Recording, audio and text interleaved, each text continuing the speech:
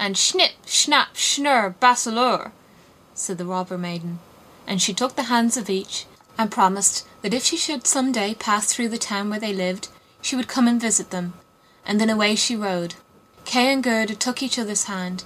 It was lovely spring weather, with abundance of flowers and of verdure.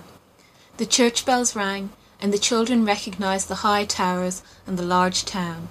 It was that in which they dwelt. They entered and hastened up to their grandmother's room, where everything was standing as formerly. The clock said tick-tack, and the finger moved round.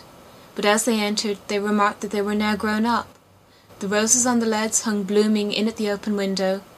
There stood the little children's chairs, and Kay and Gerda sat down on them, holding each other by the hand.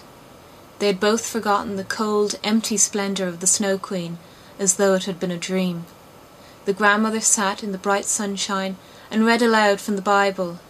"Unless ye become as little children, ye cannot enter the kingdom of heaven."